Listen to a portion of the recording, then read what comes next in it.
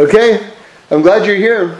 There's actually a lot going on. It's a really kind of like great kind of entry point to just discuss the world and just how God runs it.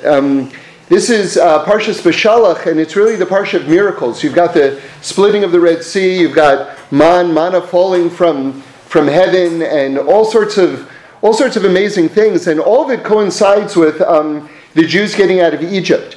So this is something that we've been building towards since the end of Sefer Bereshis, the end of Genesis, and now finally it's all happening. So this correlation actually is not coincidental, meaning to say Israel leaving Egypt and the revelation of open miracles. That's very much sort of like in tune. That sort of correlation is very much in tune with the destiny of the history of the world, meaning to say that when the redemption comes, you'll see open miracles in an amazing way. So Egypt represents servitude, exile. Israel represents redemption. When redemption frees itself from this level of servitude, then you see the liberation of nature itself, and you see the manifestation of open miracles. So the fact that the Jews are leaving Egypt, finally, in Parshas Beshalach, and Parshas Beshalach is really the headquarters of the greatest open miracles in the entire Torah, is actually not coincidental. That actually correlates with everything. So we're going to talk about nature. We're going to talk about miracles. It's very striking that every year that we read Parshas Beshalach and the splitting of the Red Sea and all these open miracles, it's also Tu B'Shvat, which is the New Year of Trees. And of course, the New Year of Trees is sort of like, kind of like the opposite side of the spectrum in a big way. Meaning to say that trees seem to be the greatest representation of the natural order. You take a seed and you plant it in the earth and you water it and the sun shines and you really care for it and everything like that. A tree seems to be and the fruit that comes from a tree seems to be the culmination of human effort. And yet, if you think about it, really the complete opposite is true. The idea of fruit coming from trees is absolutely, totally miraculous. Look at it this way. If you take something like an orange, which is like really juicy, right? And you think that this orange came out of a piece of wood, a piece of dry wood. How is it possible that a juicy piece of fruit comes out of a piece of wood? Think of it in those terms. Like, for instance, I always think of this as an example. If you were to put your pencil down on a piece of paper and walk out of the room and come back in, and there were large pieces of juicy fruit, right, hanging off your pencil, you'd go, this is a miracle! A miracle! But that's exactly what happens with a tree. The only thing is that God does it in slow motion. And God is, so to speak, tricking us all the time by doing the most miraculous things in slow motion so that we think that there's like total logic to it. Right? One of the greatest things I ever saw is, it's on the internet, it's a fast time elapse of the gestation of a baby inside of a mother's womb. And you see it, it's like real photographs. And you see basically in a minute or less, like there's nothing, and then a human being pops out of nowhere inside of someone. Like when you see it like that, you go, "This is a miracle! A person popped into the world, right?" But because it goes in slow motion, it seems like, oh, well, this is like logical. This is us doing it. So in other words, so the correlation between Parshas Beshalach, which is open miracles, which is the splitting of the Red Sea, the manna falling from heaven, all of this happening, intersecting with Tu B'Shvat, the New Year of Trees, which seems to be like, no, I did this. I put in a tremendous amount of effort and I did this. You see that nature is also open miracles, right? And this is what God is trying to open our eyes to with this intersection, at least on one level. You know, The Ramban says that nature is basically, there are two categories of miracles. There are open miracles and there are hidden miracles. But you see, nature is just in the category of hidden miracles. But from this you see that everything is under the category of miracles. It's either a hidden miracle or it's an open miracle, but everything is a miracle. And the Ramban says it even more strongly. And this is like wild, because this would be very surprising if you walked up to someone who doesn't know anything about Torah or Judaism. This following statement. The Ramban, one of our greatest commentators, says that if you don't say that every single thing that happens is a miracle, then you have no share in the Torah of Moshe. This is the Ramban. This is one of our greatest authorities. I'll say that again because it's like absolutely radical. If you don't say that every single thing that happens is a miracle, then you have no share in the Torah of Moshe. Meaning to say you have no idea. You think you understand anything about Judaism? You think you understand anything about what's going on in this world? You have no idea unless you understand that every single thing that happens is a miracle. Okay. So now let's go a little bit deeper in terms of trying to figure out how we can open up our eyes to this reality. And so much of this, if you really want to access and have a true appreciation of what's going on in the world, right? If you want to get into like the real rhythm of uncovering like the secrets of the world, you have to be able to appreciate music, right? Music is one of the keys to understanding all of these things. So it's no wonder, really, or put it another way, it's very appropriate that the celebration of the splitting of the sea is written as this great song that happens, right? So there's this correlation between open miracles, which would be expanded consciousness, and music. Because music is really the expansion of one's consciousness. And in fact, one of the prerequisites of receiving prophecy was actually to be in this place of simcha, of happiness. And one of the ways that the Nevi'im, the prophets, would get to this place would be to listen to music. So music expands your consciousness, which allows you to appreciate this miraculous layer that Hashem is guiding the world with. Now, let me just pause to make the following point. We know that the Talmud says that the Torah existed 974 generations before the world was created. So what does that mean? It's a big thought. It doesn't mean that there was a Torah scroll floating in the sky before the world was created. The Torah is Hashem's will. And as Reb Shlomo put it one time, like the Torah is God's dreams and God's prayers for the world. And that when you keep the Torah, you're dreaming God's dreams and you're praying God's prayers. So the idea is that God had a will for the world before He created the world.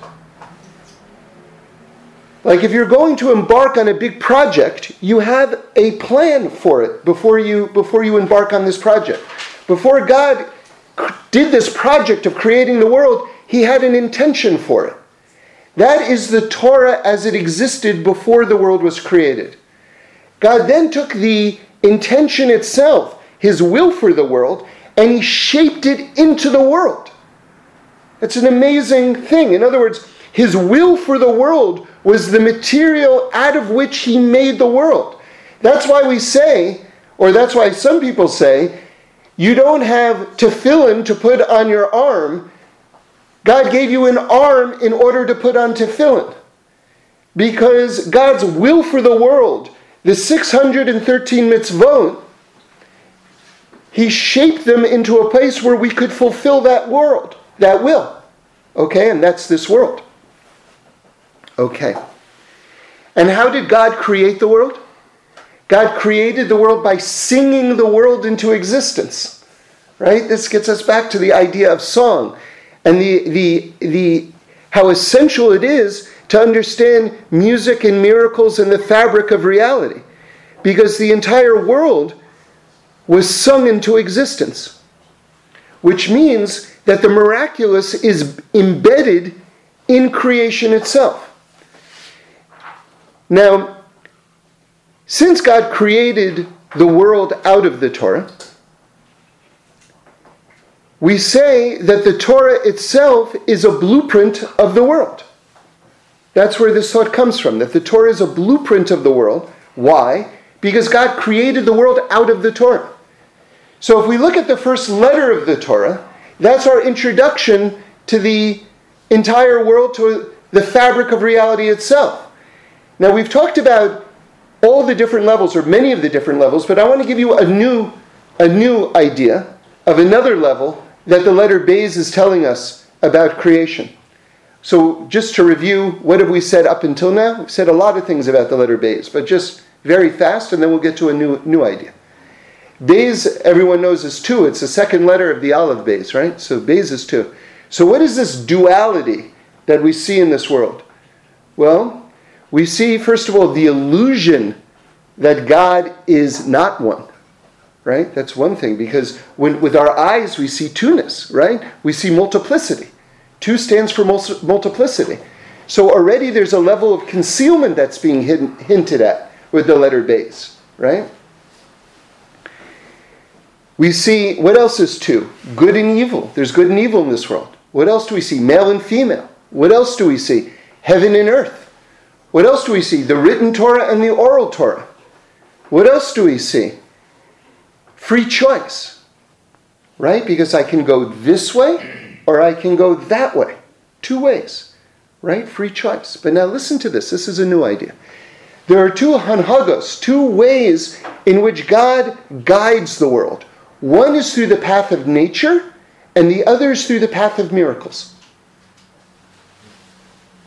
So this is a new Beis, and that's why it's very appropriate that this portion, which is Beshalach, also starts with the letter Beis, because here we have 2 things mixed together in the most interesting way.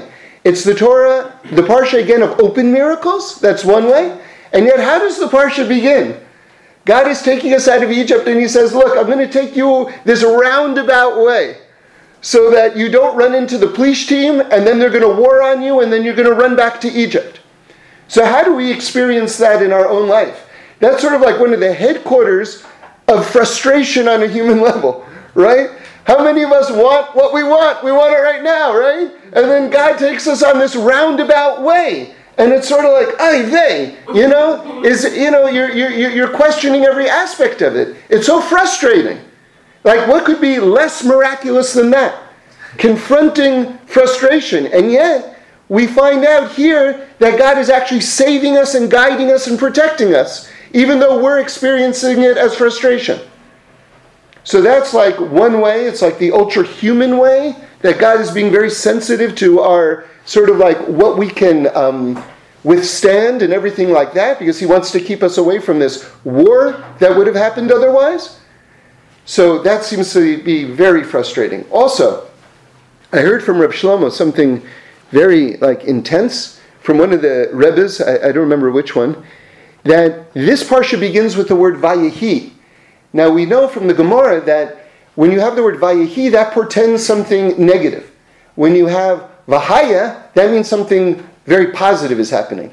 So how could it be? Parshas Beshalach, we're finally getting out of Egypt. How could it start with the word Vayehi? Right? Doesn't make sense. So I'll read you the pasuk. It says like this in English. This is the first pasuk of Beshalach. It happened, that's Vayehi, when Paro sent out the people, right? And then it goes on, that God did not lead them by the way of the land of the Plishtim, because it was near, for God said, perhaps the people will reconsider when they see a war, and they will return to Egypt. Okay, that's what we've been talking about. But listen to the first part of this. Why Vayehi and not Vahaya? Why something negative? It happened when Paro sent out the people, right? Why Vayehi? Because you know what the people thought? It's Paro who's sending us out, not God who's taking us out. Right? So even at that moment, there was still like a little space where we still needed more Amunah. And of course, when does that Amunah, that huge Amunah moment, this huge faith moment come? for the Jewish people? With the splitting of the sea. Because you've got this amazing verse in the Torah that it says, after it happened, then the Jewish people believed in God and in Moshe and in Moshe. So the Rashbam says something really interesting. I just learned this, something very cool. He adds just a few words. He says, and what did they believe, right? You can't say that they believed in God over something that already happened. Amunah, faith, is talking about the future. He adds, and that already happened. So where's the Amunah? So what does the Rashbam's add? That what does it mean that they believed in God and in Moshe? That they would be provided for in the desert. You see, think about it. You've got approximately 2.5 million people traveling into the desert with no food in the desert. I mean, it was like, that's death, right? It's going to happen. But at this moment, what was this belief? What was this amunah, which actually points to the future? That God, who's provided for us, is going to continue to provide for us, and we believe this. Right? Even though we're going into the desert, we believe that God is going to provide for us. That's the Rashbam. Okay. So now let's get more into this idea of music. You know, I can't not tell you one of my all-time favorite Torahs. We said, so God sang the world into creation, and that the fabric of reality itself is weaved in with this song, which is expanded consciousness, which is one of the two ways that God conducts the world, right? The Beis of Breshit, which is the miraculous, right? The path of the miraculous. So if you take the word Breshis, the Tikkunei Zohar says that you can rearrange the letters and it spells Shiras Aleph Beis, the song of the Aleph Beis. Because another one of our mystical traditions is that God took the energies of the Aleph Beis of the Hebrew letters and formed the world out of them. So Breshit's creation, right, is the word Shiras Aleph Beis, the song of the Aleph Beis, hinting at that God sang the world into creation. Now I heard Rabbi Tzvi Freeman say something so special this Shabbos. He's a musician and he's formally studied classical guitar and everything like this. And he said, look, imagine a symphony, people are singing, right? It's very beautiful. Now imagine like a symphony with millions and billions and trillions of different parts singing. He says that's this world. Everything is singing. Everything is part of this song. Now listen to this part. He says that he studied a piece of music, right, while he was formally training, and then he learned that same piece of music with the composer himself. And he saw that the composer put everything of himself into the song that he had written. And then he listened to the same piece of music again, and it was a completely different piece of music. Because he heard the composer in the music. Right? That's mind-blowing, because the parallel is clear. We're talking about this world. When you see that every single aspect of creation is part of God's song, is part of God's symphony, and then you get to know the Creator Himself, right? And how is that? Through Torah study, through davening, through doing acts of kindness, through loving each other, right? This allows you to know the Creator Himself. Then you experience life again, and you see the composer within the composition. You see God's song within all the musical notes. And then it follows to say this next thought, that the better that you know the composer, the more you hear the music in absolutely everything. Right? Okay. So we're leaving Egypt. And there's this pasuk, this verse in the Torah. It's if you want to see it, it's chapter 12, verse 51.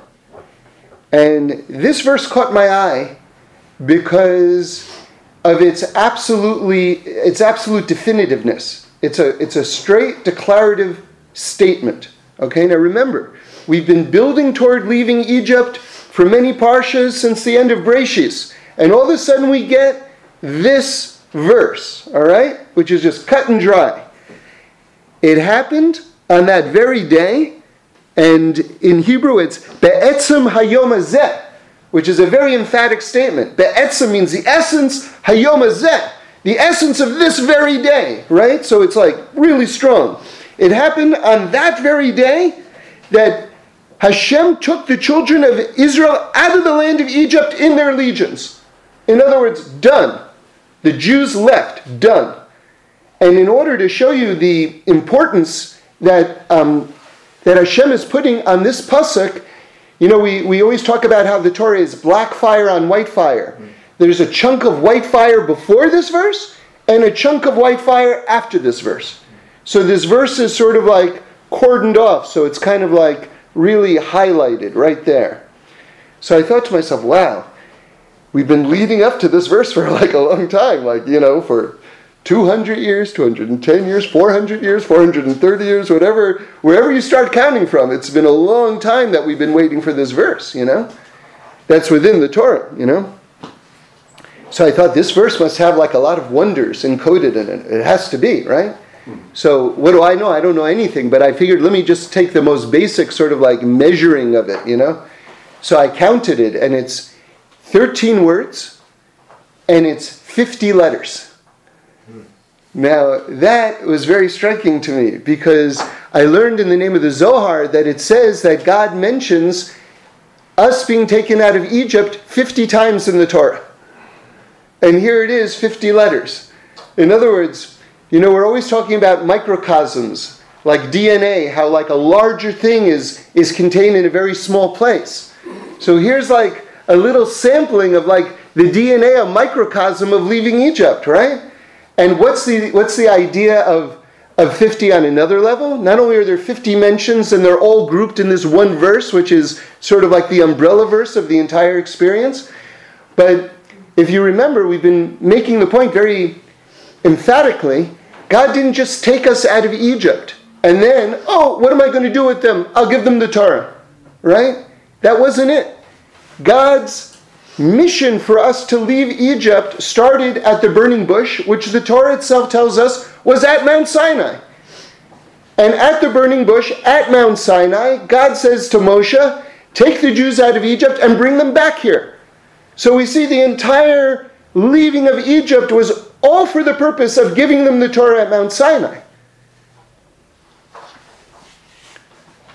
So when did we get the Torah at Mount Sinai after we left Egypt? 50 days later. Right? And there's 50 letters in this verse. Right? So the whole, and these are, I mean, this is just the most casual look at the pasuk. I'm sure there's way more in it. And 13 words, again, just on the most simplest level.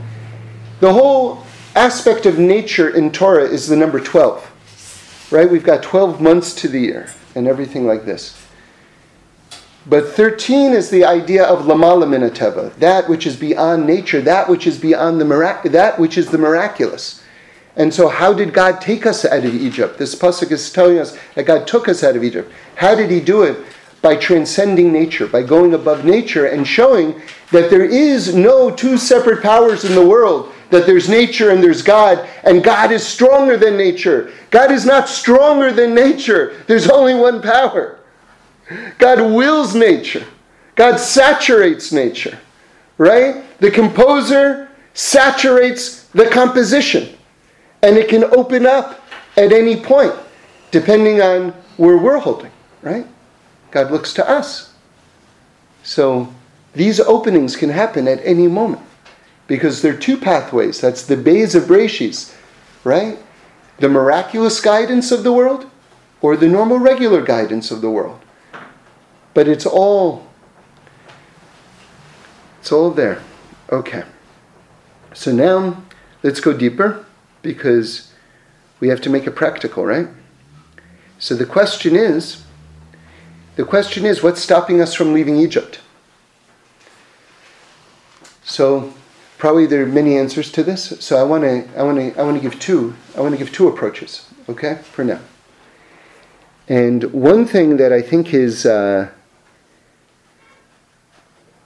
very striking, and it's a big key to how God runs the world, and hopefully this will help us with sort out the different challenges that we face in our lives spiritually, again, in a practical way.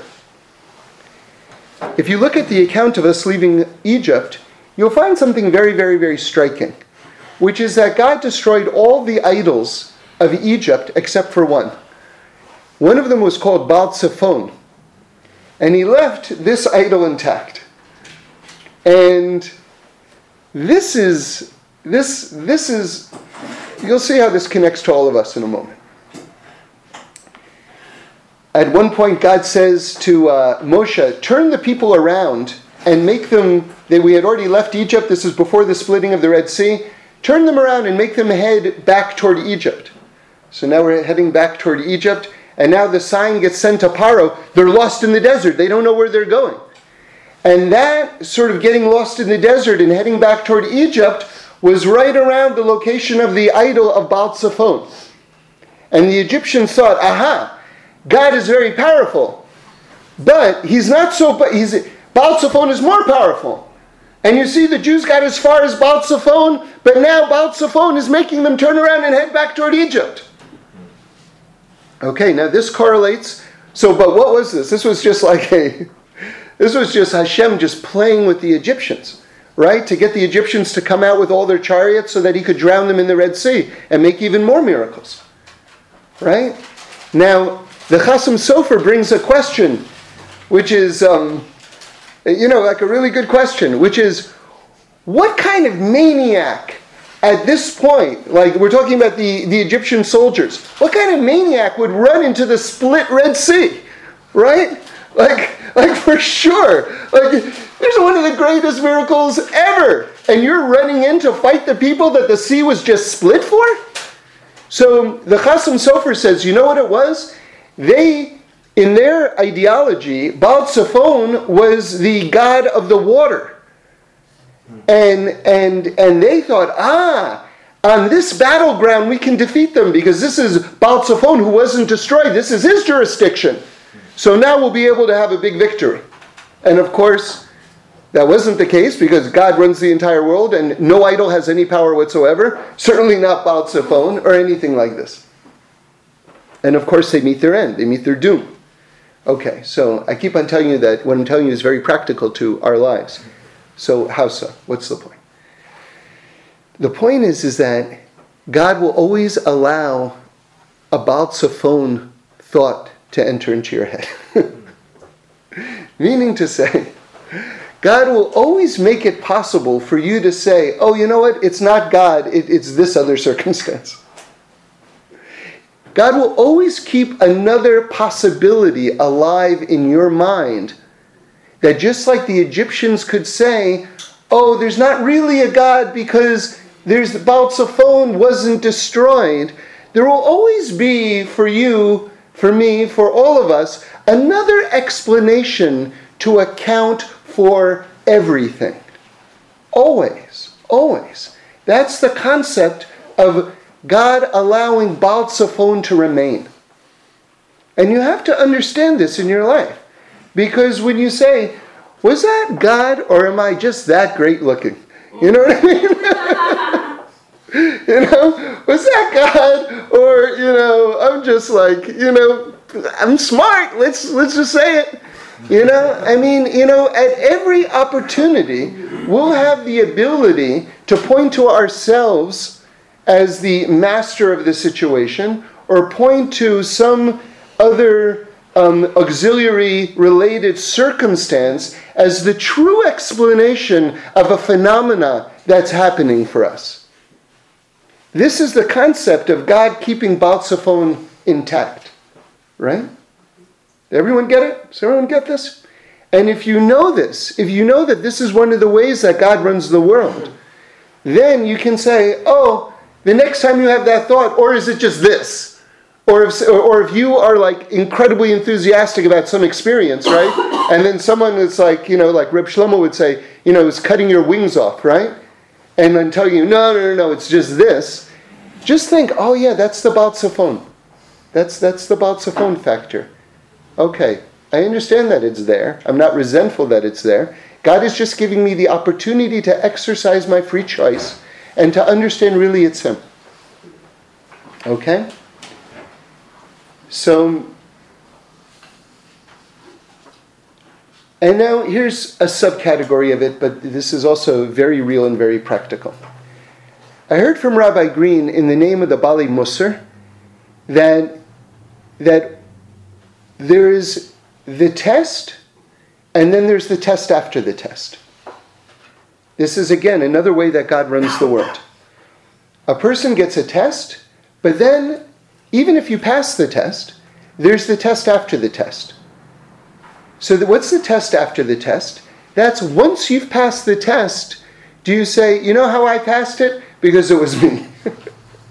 In other words, first you got to get through the test. Then you get the test after the test to say, you know what, it was still God. Because you'll have another moment to take credit for it after the fact. The Jews leave Egypt, right? But Baal Tzafon is still there. That's the test after the test. Okay. So now, we'll get even more practical and talk about another obstacle in our way of leaving Egypt. And this is from this week's broadcast of This American Life. If you had a chance to listen to it, it's the last segment on it. And it's dealing with the voices in our head, right? So, all of us have voices in our head. I'm not talking about schizophrenia. I'm talking about just the voices that we hear. And for so many of us, for all of us, depending on different degrees, a lot of them are very negative, and a lot of them are counterproductive, and a lot of them are even downright hostile, right? So how do you deal with the voices in your head? So I thought that this was a very, very interesting real-life story, and I want to share it with you.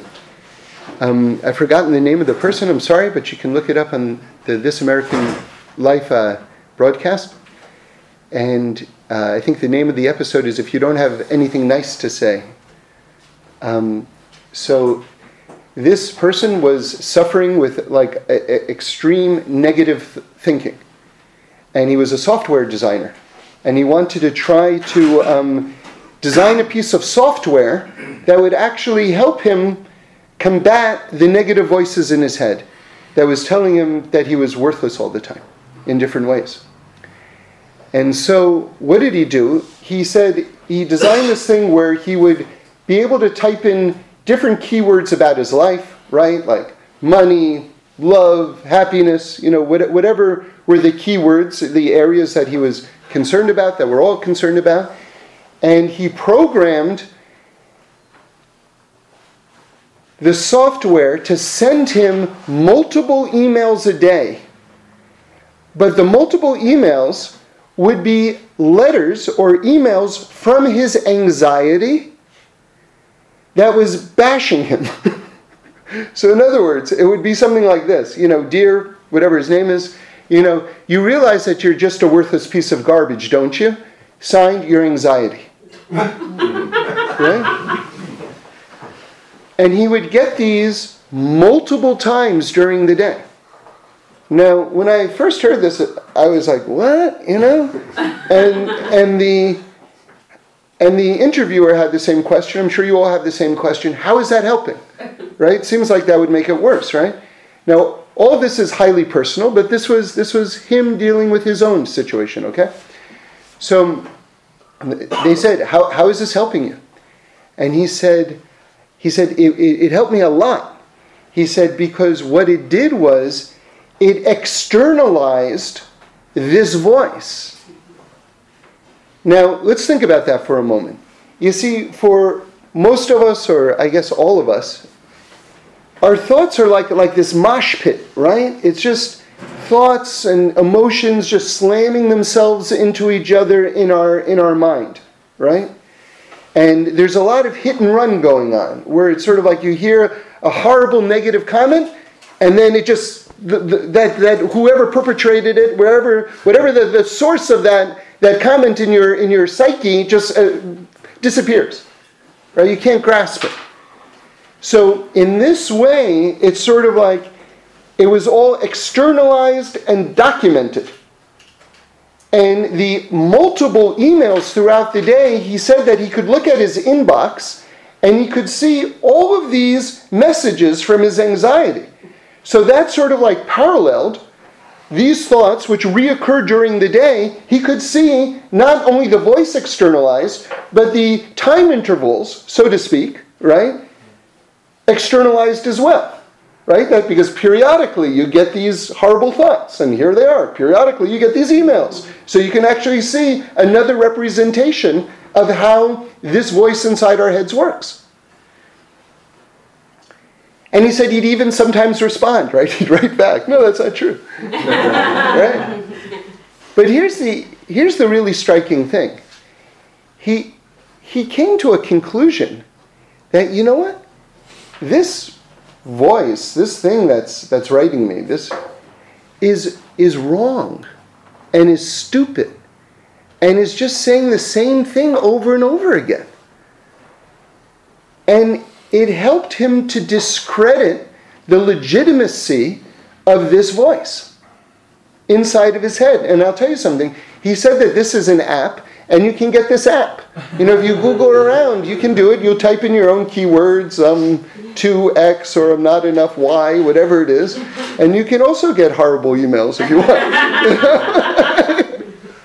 So, again, this is a highly personal thing, whether this would be effective for you. By the way, my wife just showed me something, which is you can also get just total affirmations also. You know, if you want that, you just write in the areas that you want, and then throughout the day, you'll just get a text or an email that says, you know, you're inspiring, or you're good, or you're whatever it is. And you can get that if that is more, you know, would be more productive for you. That's also available. But that's really important, because we have to root for ourselves. And we have to uproot that energy, because it's holding us back. It's holding us back in a big way. You know, another thing that I'm trying to do this, haven't quite fully done it yet, but I've done it a few times, and it's been enormously helpful. It sounds so simple, but it's potentially huge, which is keep a checklist. You know, if you have, because I know for me, there are things that fly in and out of my head all the time of things to do. And then some of them I remember, probably most of them I don't. And sometimes it's just as easy as a quick email, or it's easy as a quick phone call. And then and that could be the difference between some event happening, or some very cool thing happening, or not happening at all. And if you just write a little checklist, then you can check these things off, and at least you don't have to wait for this miraculous memory to come into your head, and then possibly to disappear from your head just as fast, you know? So that's another thing where we can be way more productive. And again, this is all under the category of leaving Egypt. I want to go further into one more point, which is we talked about the divine nature of the Torah, and how the Torah is the blueprint of all of reality, and how we have certain instances of things that are real microcosms. Meaning to say something very large is contained into something very small. So Pesach, which is the holiday that we talk about leaving Egypt, Pesach, the Zohar says, is the model for all future redemptions. Okay? So just like God took us out of Egypt, God is going to take us out of this present iteration of reality, basically. There's another era. As I always like to say, Torah believes beyond deeply in evolution. But Darwin aside for a moment, this idea is that the world itself and human beings themselves are evolving toward a greater state. And this is an incredibly optimistic but very real thing. If you just look at what human beings have been capable of doing in the past versus what we're doing right now, and the speed within which things are happening and the changes in the world itself, it's amazing. You feel the energy of this. You feel the truth of this. So all of this is contained within the holiday of Pesach itself. And I just want to point to one thing. It's a simple thought, but it just kind of struck me as a new thought, which is, it says in the Torah that the holiday, God is telling us how to observe Pesach, Passover, and it says that it's 7 days, right? Outside of Israel, we make it 8 days, but in Israel it's 7 days. The classic observance is 7 days. So it says that you'll observe it for 7 days, and it says the first day is going to be a holiday, and the last day is a holiday, right? So again, we know that Pesach is the model for all future redemptions. So the first day of Pesach is us leaving Egypt, right? And what's the last day of Pesach, which is a holiday? It hasn't happened yet. That's Mashiach. That's Mashiach. It's right there. It's right there. It's been designated. It's waiting. It's going to happen. All right, let me conclude on that thought. It says, Az Yashir. Az Yashir. It's talking about a song that the Jews sang after the sea split, and yet it's put, as all the commentators point out, in the future tense. Az Yashir means, and then they will sing. But it's talking about a song that they sang. So what does it mean, and then they will sing? So they talk about how this is really talking about the resurrection of the dead. I mean, this is really talking about, wow, this is in the future. This is what we're talking about. This is where it's going to get to. Az Yashir, right? Where music just kind of like totally takes off. And again, what did we say? That one of the preconditions of prophecy was expanded consciousness. And the prophets got that place through music. And that God created the world, right? Shiras Aleph Beis, Breishis. God created the world through this fabric. He sang the world into existence, which means the miraculous is weaved through the fabric of creation. And there are two ways, the Beis of Breishis, the Beis of Beshalach, through which God conducts the world, two Hanhagas, the natural order and the miraculous order. And they're all completely intertwined and embedded in the world itself. But the symphony of the world, Az Yashir, is going to climax. Right? This is the Messianic era. This is the opening that we're talking about. This is the next evolution of consciousness and the world itself. It's going to reach this incredible... I'm always reminded. I remember learning that Wagner, right? The opera composer, was... He would write these operas that were hours and hours long, something like 5 hours long, right? And one of the things that he did was he wouldn't resolve the main melody, right? And it would cause this like anxiety among the people who were listening for hours and hours and hours. And then at the end, when his story came into full bloom, he would resolve the melody finally, and people would be like weeping. They'd be, like this release that would happen, right? And that's the symphony of the world that's taking place right now. People are like, the injustice, the war, the hunger, the starvation, the hatred, and everything like that. There's all these aspects in the music of creation that's unresolved. And then we're going to see the resolution of all these things. And this amazing opening. And that's going to be Mashiach. Hashem should send it soon. Amen. Amen. Here are some questions and answers. The song of the sea. Yeah. Can you say a few more words about that? I'm still not clear. I'm not clear about it. I have some images in my head and I have some thoughts about it. I'm not sure about what really it was the Jews that they. What happened? What was the song of the sea? So the song of the sea was a celebration after the sea split. They sang this great thank you to God after it happened. And it says in the Gemara that there are certain generations where the leader is worthy of Mashiach coming, but the people aren't. And other generations where the people are worthy of Mashiach coming, but the leader isn't. Right? And one example that they give is that after the miraculous victory of Sennacherib, when the Jewish people were almost absolutely eradicated, like the 10 of the 12 tribes had already been defeated and exiled, and now Sennacherib's army was like ready to finish off the Jews in Yerushalayim. And at midnight, God brought this plague and wiped out the entire army. It was like this total, tremendous miracle, right?